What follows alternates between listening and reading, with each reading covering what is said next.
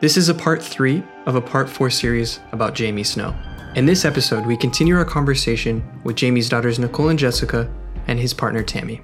Also, what I didn't mention was Jamie's original trial attorney went to prison as well after his sentence, after Jamie was convicted for bilking an elderly woman of her entire life savings. He was the POA attorney that was supposed to manage her finances, and he said he had a gambling problem and that he had a power of attorney.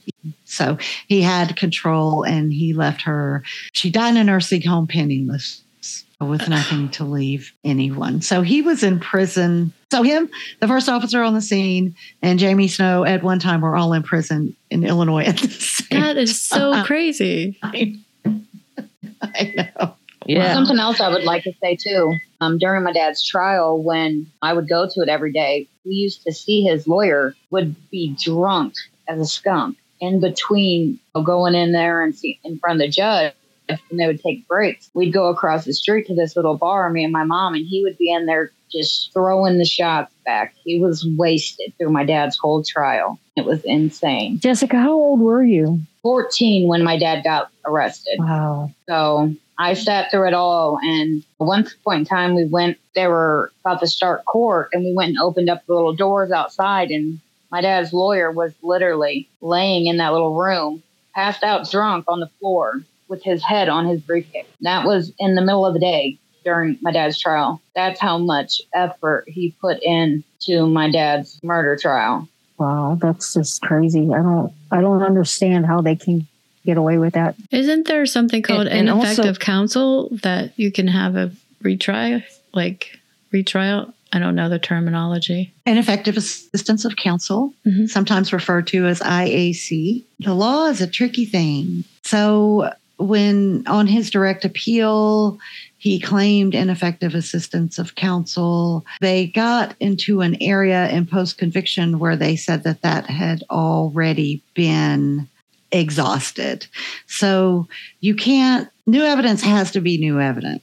So you can't bring in evidence that you've already brought in. But our argument is he didn't know this when he did his direct appeal. He just knew he was drunk, like Jessica knew he was drunk. Right. Like Jessica's mom knew he was drunk.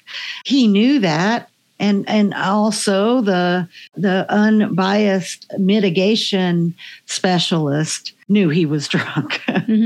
He said he was drunk. He said in his own sentencing mitigation, which took 3 days in his trial, where he had many, many psychiatrists coming on and saying that he was an alcoholic and that he had a gambling addiction, all of this lengthy pages and pages and hundreds of pages of them testifying, which Jamie never got that kind of mitigation, said that he was going through a divorce and he was drinking between, what did he say, 5 to 8 or 8 to 16 8 to 16 drinks a night. 8 to 16 drinks a night during trial. So their argument is, well, the judge said, he was the attack dog. He was there to be there in court.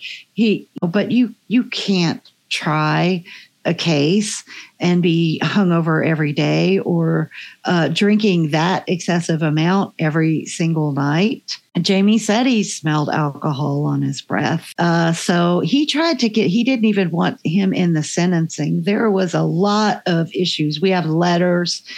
We have a whole episode on the Snow Files about when he was being sentenced and the letters that he sent to the judge saying, begging him, give me another lawyer for my sentencing, at least.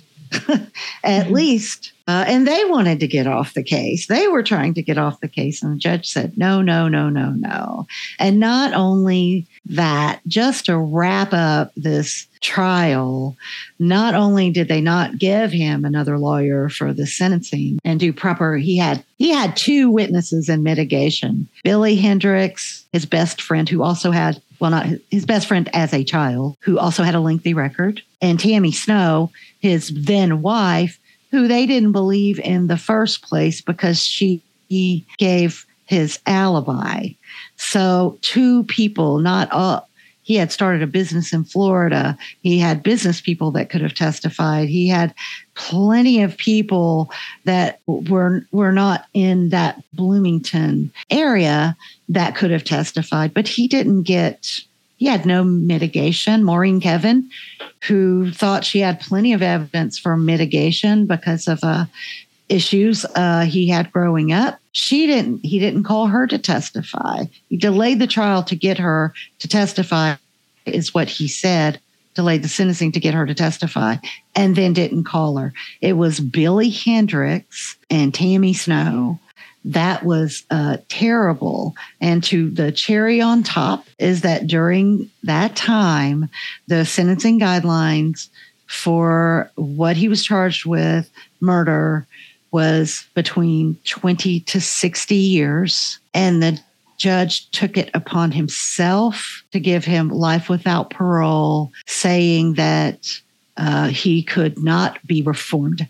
He said that in court, and he had not been in trouble in years. He had very successful working period and time in Florida when he wasn't getting in any trouble and he was pulling his life together. So it was a sad, devastating day for the Snow family, and they stuck it to him. When they came and arrested him was the first time really our lives had started looking normal.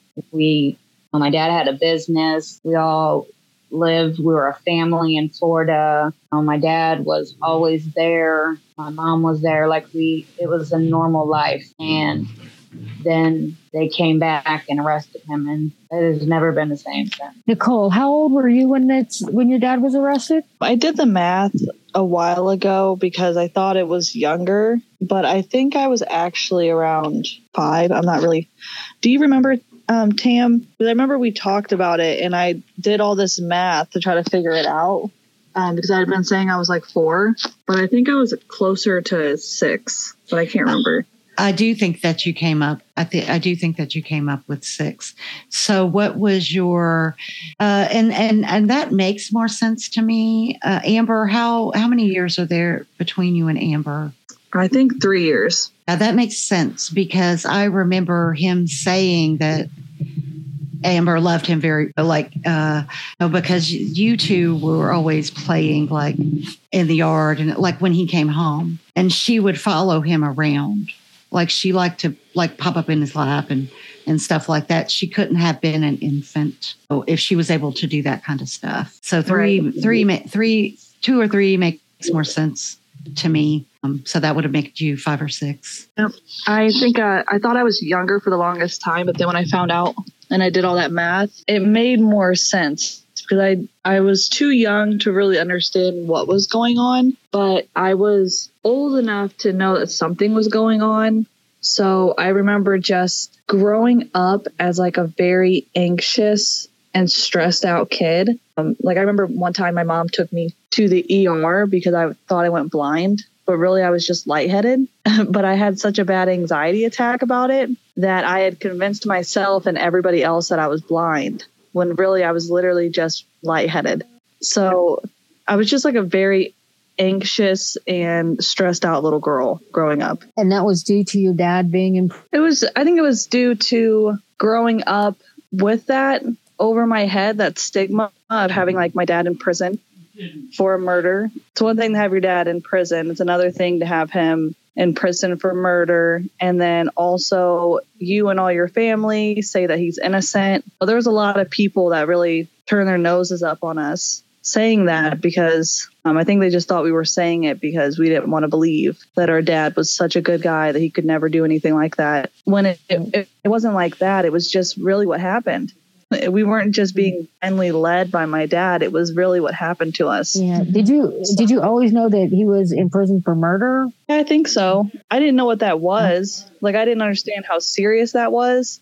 But since I was the youngest, me and my younger sister, we were the youngest, we were kind of on the sidelines. My mom was more concerned with trying to keep an eye on the older kids because they were obviously like right in the heart of it, going through that trauma. And so they were acting out and they were having a lot of like emotional distress and things like that. So me and my younger sister, we really just kind of watched everything going on, not really understanding because we were too young. And so I knew that he was in prison and I knew it was for murder, but I didn't know really anything else. And I didn't understand like really what murder was, to be honest, until I was probably like 12. Like I didn't understand how serious that was because it was such a common thing in the household to talk about. There's 5 kids in your family? Between my parents, so my dad and my mom, there's 4. And then my younger sister, she has a different dad. Okay. But she was always with us. Like we were all a family. I never thought of her as like a half sister or anything. She's just my sister. Mm-hmm. So there was 5 kids in the household at the time. I can't stop thinking about that. This is like when Jessica describes she was there for the trial and it must have been so traumatic because of the things that was going on and things that was said. But this is still ongoing trauma. Like it's not even, I just think that it must be hard for you, like all 3 of you, to be in a stressful situation that just continues. Is the house is still on fire or Jamie, he's still in prison and the injustice and pain just keeps going. So that must be so stressful. It's not a thing that's over and I don't know how you get through that. I think that's something that's kind of underrated is that it doesn't go away. It doesn't stop for us. From my perspective, just to jump in here, I don't know. I've never talked to the girls about this, but I'm very sensitive. I'm protective of the Snows.